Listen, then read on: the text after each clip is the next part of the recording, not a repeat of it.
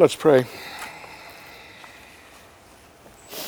Heavenly Father, Lord, as the words of that song just said, Jesus is all I need. And Lord, that has been my cry this week. Oh, Jesus is all I need. Jesus is all I need to get up here this morning into this 4 square feet of holy space to bring your word.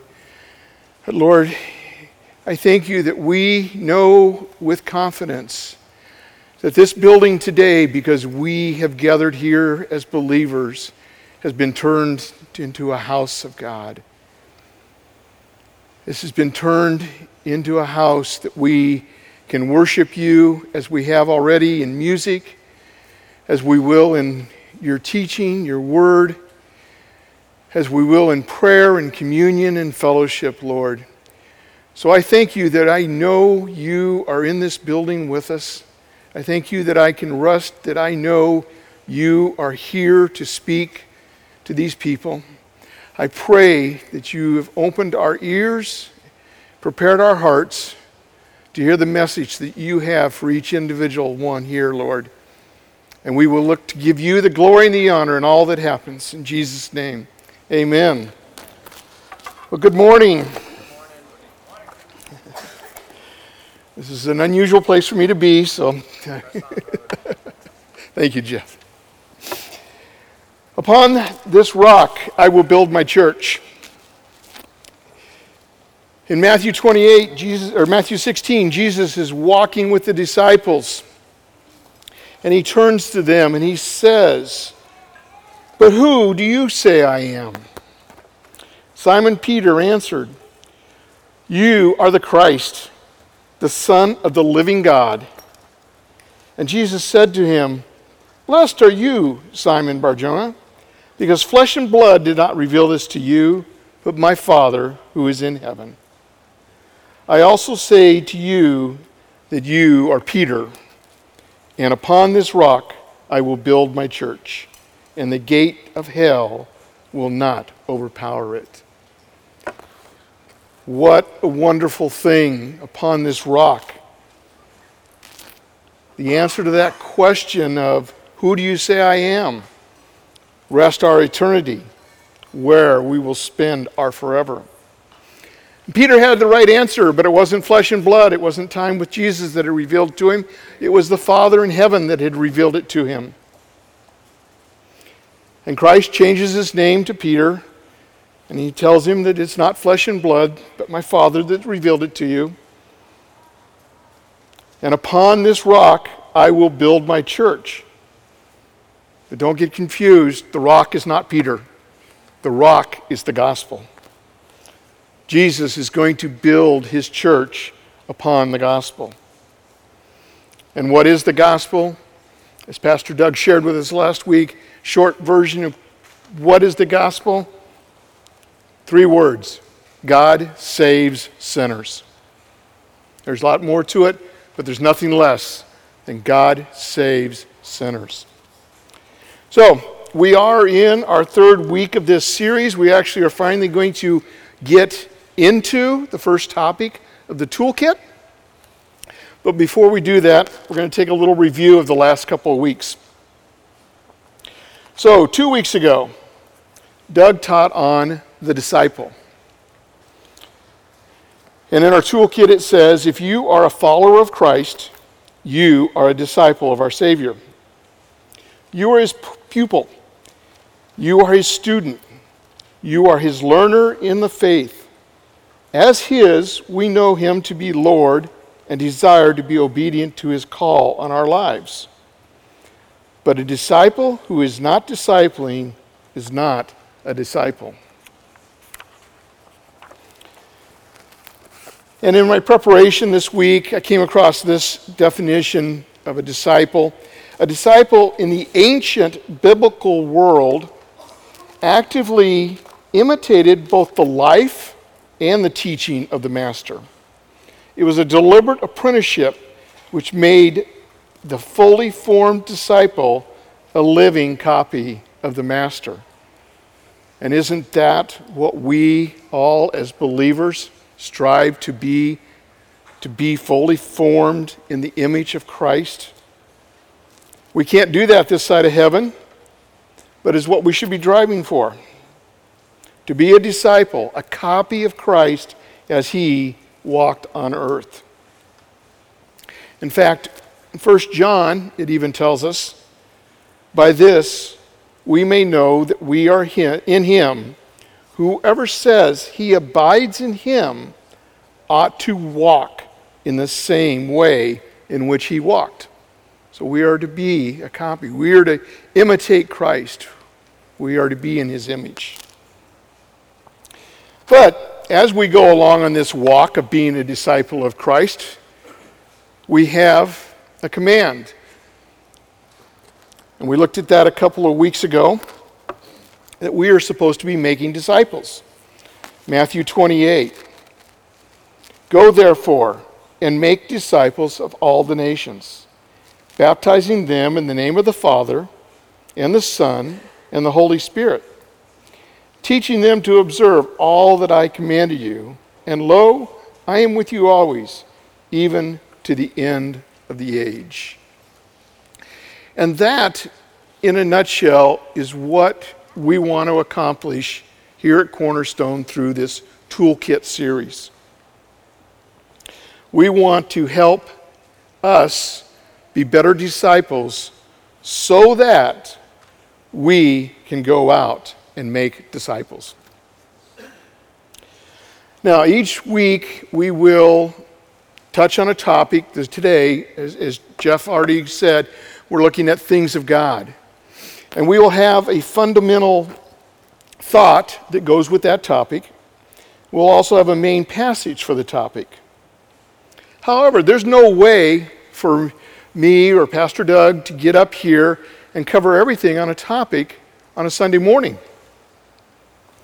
And that's where, as Jeff said, the toolkit comes in. That's where your daily reading and responding to the Word of God comes in. That's where you're going to read the rest of the story. That's going to help you round out the understanding of that topic. So that what? So that you can share or impart that knowledge with someone else. Now, I have a friend for many years. We meet every Sunday morning for probably now the last 20 plus years. And he used to teach our Sunday school class at NCC, our adult Sunday school class. And he had a term that he loved to use in class called Christian constipation.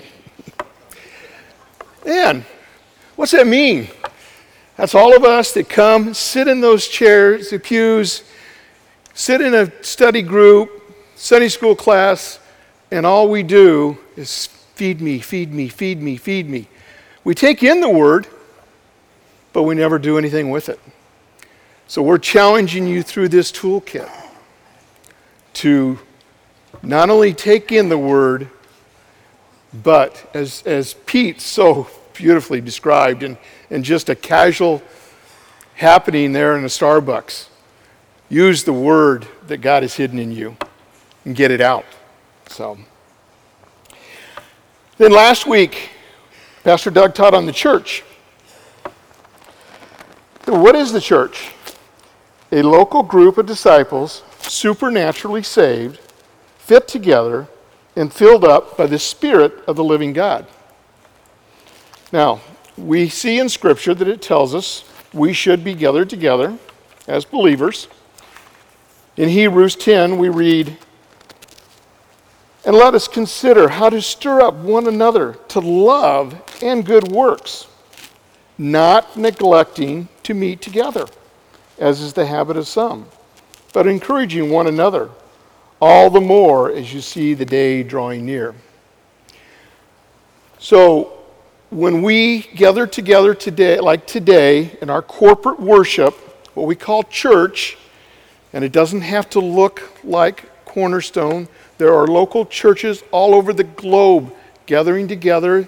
They look different, But when they are gathering together and worshiping God, a group of unlike people worshiping one God, we put God on display. But for some, the local church has become a social club, a place where we come to get rather than give, a place where we come to be served instead of to serve.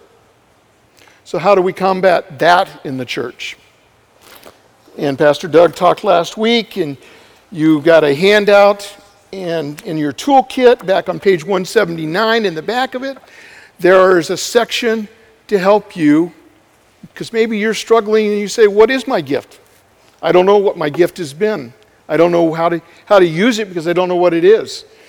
Get into the toolkit, get into the appendix there, look at some of the tools, discover what is your spiritual gift. Along with that, and these are available on the back table. They're handed out in the insert last week, but they're back on the back table. It's just an insert showing you all of the opportunities to engage and use your spiritual gift.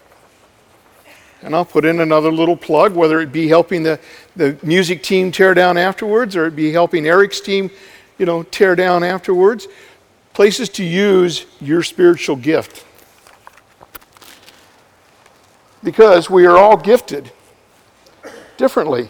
And the whole body is only the whole body when all the parts are working together. And that's why we're not to neglect meeting together. And more importantly, that's why you're missed when you're not here. Your gift is not here. Your smile, your helping hand, whatever it is, your gift is not here when you're not here.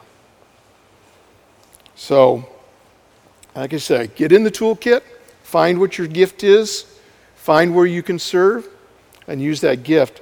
In fact, 1 Corinthians tells us that the Holy Spirit displays God's power through each of us as a means of helping the entire church.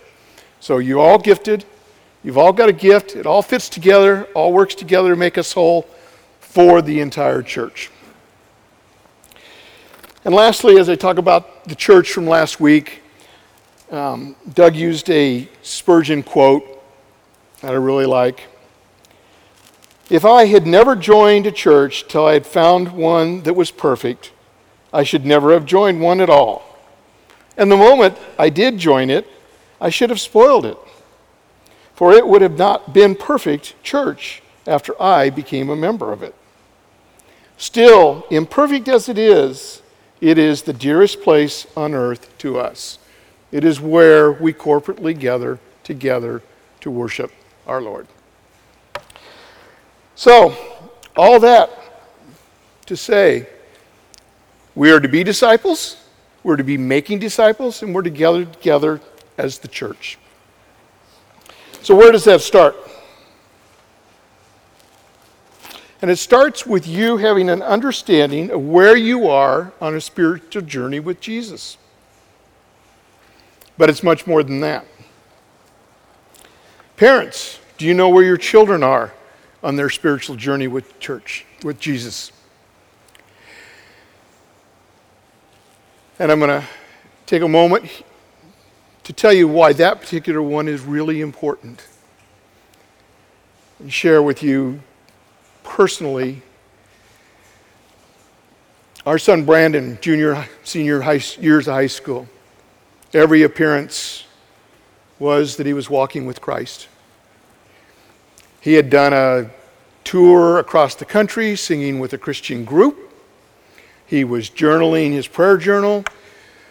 He knew the language. He knew what to say.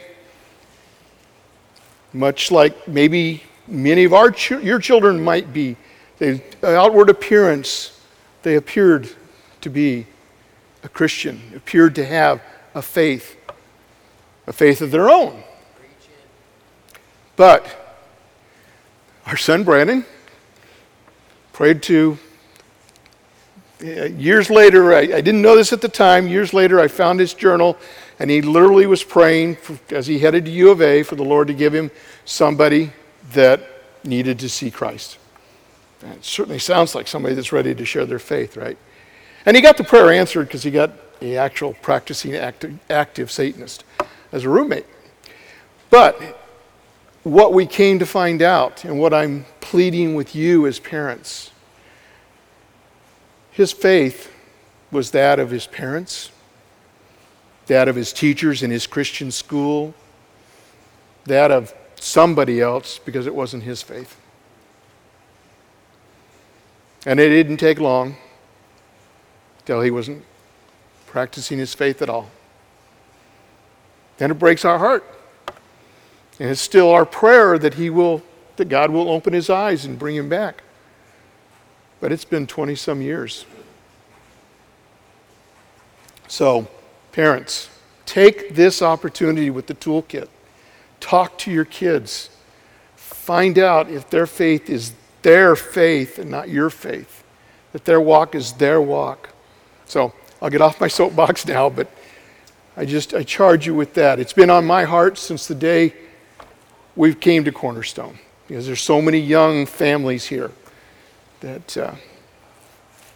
so talk to your children, find out where they are. But don't stop there. As Pete has obviously demonstrated, as Jeff talked about, where's your neighbor? Where's your coworker? Where are your friends? Students, where are your fellow students? Where are all these people that God has put deliberately in your life? Where are they on this spiritual journey? And when you're with these people, are you taking the opportunity, are you finding the opportunity to ask questions? Ask them if they're thinking about the things of God. And when you do, are you prepared, like Pete, excellent job, like Pete, are you prepared to take them and start maybe making a disciple of them? Okay, so let's look at our text and let's see what God has for us this morning. Open your Bibles, if you haven't already, to John 14. John is the fourth book of the New Testament: Matthew, Mark, Luke, John. If you get to Acts, you've gone a little too far, just back up. And the question for today, do you know the way to God? And I added the tag afterwards to it, why does that matter? Now, as I said earlier, we will have every week a fundamental thought. That is what we'll lead into the topic with. And today's fundamental thought from page 21 of the toolkit says, we are all three-dimensional beings, body, soul, and spirit. As Christians, we believe that until we know Christ, we are spiritually dead and living, controlled by our flesh and our mind, will, and emotions. We're also all on a spiritual journey and have an eternal destiny and destination.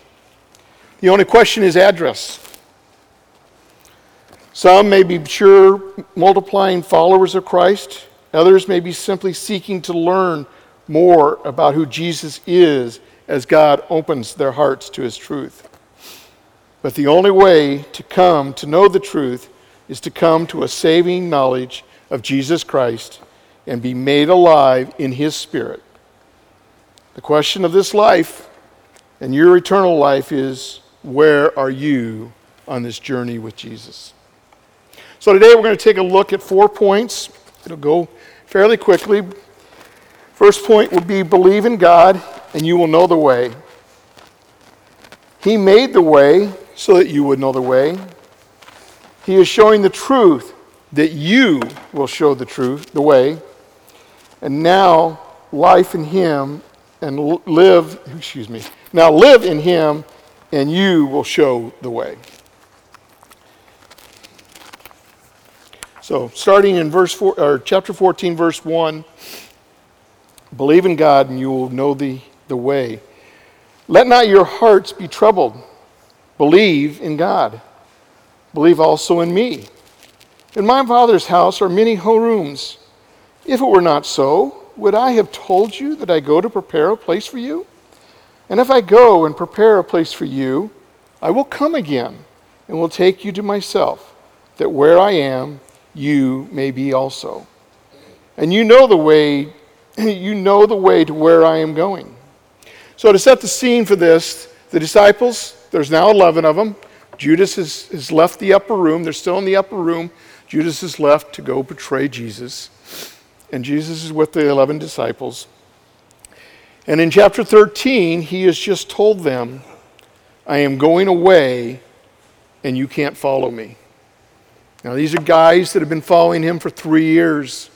And he's telling them, I'm going away and you can't follow me. So their hearts are troubled. And how do we overcome a troubled heart? Believe in God. And he tells them, believe in God. And what he's saying is, now, not only believe in me, but now believe that I have fulfilled my promise of a Messiah in Jesus. But he doesn't leave them there. He does tell them he's going away, but he'll come again, which is good news for all of us, because he will come again. And they, like us, will be with him. So let me ask you, do you believe that Jesus has fulfilled the promise of God for a Savior?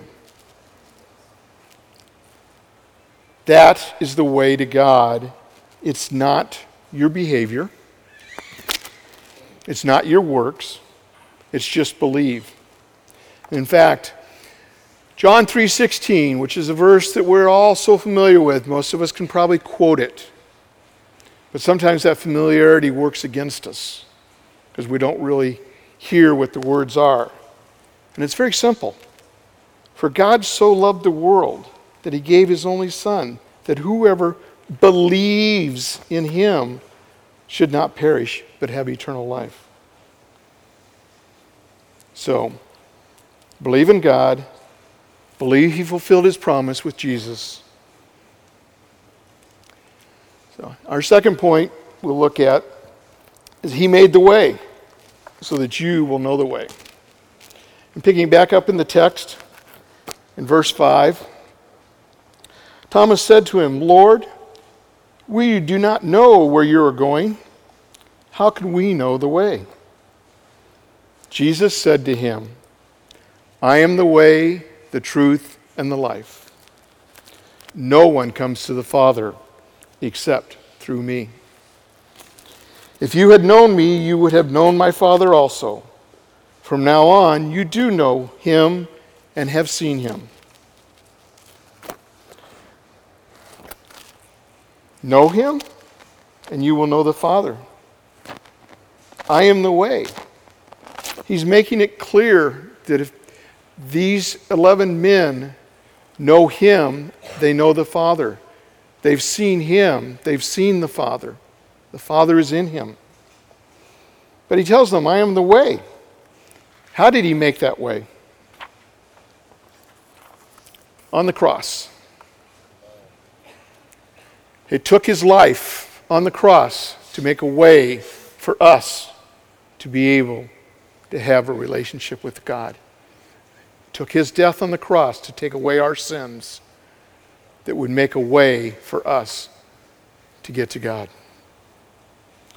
Hebrews 10 tells us, therefore, brothers, since we have confidence to enter the holy place by the blood of Jesus, by the new and living way that he opened for us through the curtain, that is, through his flesh on the cross. And he can't make it any more clear than when he said, no one comes to the Father except through me. He is the way. So we looked at to believe in God, and you will know the way. He made the way so that you would know the way. You remember our question of the day. Do you know the way to God? I think we can answer that at this point, that the way to God is Jesus. Why does it matter? And what should we do with it? So let's look at our third point. He is showing the truth that you will show the way. Again, picking it back up in the text, verse 8. Philip said to him, Lord, show us the Father, and it is enough for us. Jesus said to him, have I been with you so long, and you still do not know me, Philip? Whoever has seen me has seen the Father. How can you say, show us the Father? Do you not believe that I am the Father, and the Father is in me? The words that I say to you, I do not speak on my own authority, but the Father who dwells in me does his works. Believe me that I am in the Father, and the Father is in me. Or else believe on the account of the works themselves. So you can see, Philip asked this question, he makes this statement, show us the Father and we will believe. And you can probably just picture Jesus, Philip, you've been with me 3 years. You don't know yet. You've been in my presence so long. By now, you should be helping to show the Father. But, as we've learned here and in other pieces of Scripture, the disciples were a lot like us, or at least a lot like me, a little on the slow learner side. Took them a while. They don't know at this point. They also don't have the Holy Spirit at this point. Because look what happens once they have the Holy Spirit. Which comes a short time later in Acts 4. At Pentecost, they've received the Spirit. And then now when they saw the boldness of Peter and John and perceived that they were uneducated, common men, they were astonished. And they recognized they had been with Jesus. Now, tell you my own little personal story with that. Again, I mentioned my friend that I get together with on Sunday mornings, and there's another one that Tom unfortunately went to be with the Lord almost 2 years ago after a long battle with cancer. But 7 years ago, we started leadership development here at Cornerstone. And I was in that class. And Tom, who at that time had been around me for 15 years, we were together every Sunday morning. We were in what we would call core groups here. We were in a small group together. We were in Sunday school class together. We were in church together, and we did life together. So Tom knew me, knew pretty well who I was. And we're about 6 months into that leadership development. And where it's intense, we're in the Word every day. We're memorizing Scripture. We're studying it. And Tom comes to me one day and says,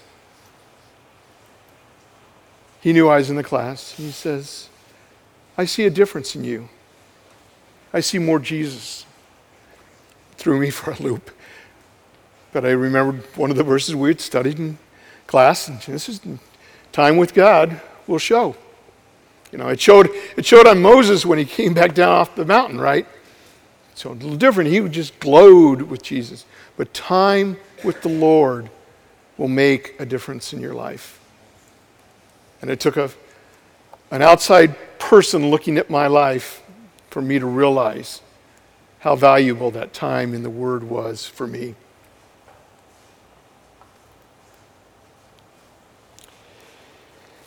And he finishes that section saying that you still don't believe. So I've told you I'm in the way. I told you I'm in the Father's in me. And you still don't believe me? Believe in the works I have done. And did he accomplish those works on his own? No, we read in John 5, but the testimony that I have is greater than that of John.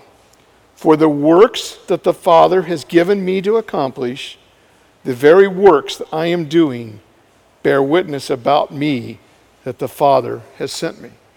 So if nothing else, look at the works that he has done and know it's not the works, it's the works that he did for the Father. The Father had sent him. So, believe God, Believe he has fulfilled the promise in Jesus, and you will know the way. How did he make the way? On the cross. So how does he show us the truth, that we can show others the truth? Right here. How do we spend time with Jesus now? The disciples got to spend time with him personally. How do we spend time with him? In the Word. And I know it's a soapbox type thing here in Cornerstone, but we will keep preaching and never be ashamed of preaching to be in the Word daily. But how do we show the way? So let's look at our last point. It'll go quickly. Picking the text up in verse 12. Truly, truly, I say to you, whoever believes in me will also do the works that I do, and greater works than these will he do, because I am going to the Father. Whatever you ask in my name, this I will do, that the Father may be glorified in the Son. If you ask anything in my name, I will do it. If you love me, you will keep my commandments. So he has promised us that we will do greater works than him. Now, on the face of that, that sounds pretty bold. But when we do these greater works, they're for what? To put God on display. And how do we know? It's kind of interesting. Doug and Tony and I get together usually every week, talk about Doug's message normally. This week I was talking about my message. And the question came up. Who made more disciples? Jesus or Paul? Did Paul do in spiritual work greater works? Now, I'm not getting into all the theology of we know that no one comes to a faith except through Christ. But we also know from Matthew 28 that we are called to make disciples. And Paul was called to make disciples. It was making disciples. We are called to make disciples. We are called to do greater works. But again, we can't do that unless we're bold, like Pete was in the coffee shop, when somebody comes up to us and gives us that opportunity. Paul tells us in 1 Corinthians, he writes, I am the least of the apostles, unworthy to be called an apostle, because I persecuted the church of God. But by the grace of God, I am what I am, and his grace toward me was not in vain. On the contrary, I worked harder than any of them, though it was not I, but the grace of God that was with me. Whether then it was I or they, so we preached, and so you believed. So he promises us that if we're living in him, we can ask anything. But when we're asking him, are we asking for the things of God or the things of the flesh? Paul was asking for the things of God. And Paul showed the way to many. And you and I too can too. We have that same Holy Spirit living in us. We have the same opportunity to show people the way. In fact, in closing, I will challenge you. Can you say what Paul said in 1 Corinthians 11? Follow me as I follow Christ. Is there someone in your life that you can say that to? That you can say, come along, brother, come along, sister.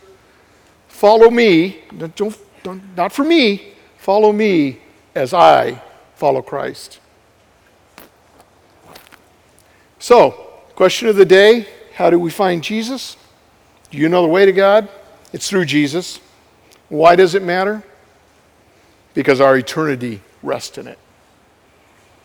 Our forever rest in knowing the answer to finding God, and that is Christ. So, as the music team comes back up and the lights come down, we're going to have a time to respond. As the music team plays, there'll be a couple of couples in the back that you can go to for prayer if you have something to pray about. If you have somebody on your heart that needs prayer that's here today, go over to them and pray with them right now. Sit here and soak in His love. And the final thing I thought I will leave you with, because God clobbered me with this in the middle of my study this week. You, me, can desire all the things of God, but if you don't obey His first command to love, you're bankrupt. So, in the midst of it all, don't forget, love. Let's pray. Heavenly Father, Lord, we thank you for today. We thank you that you did make a way. We thank you that we can know that way. In fact, Lord, we can show others that way.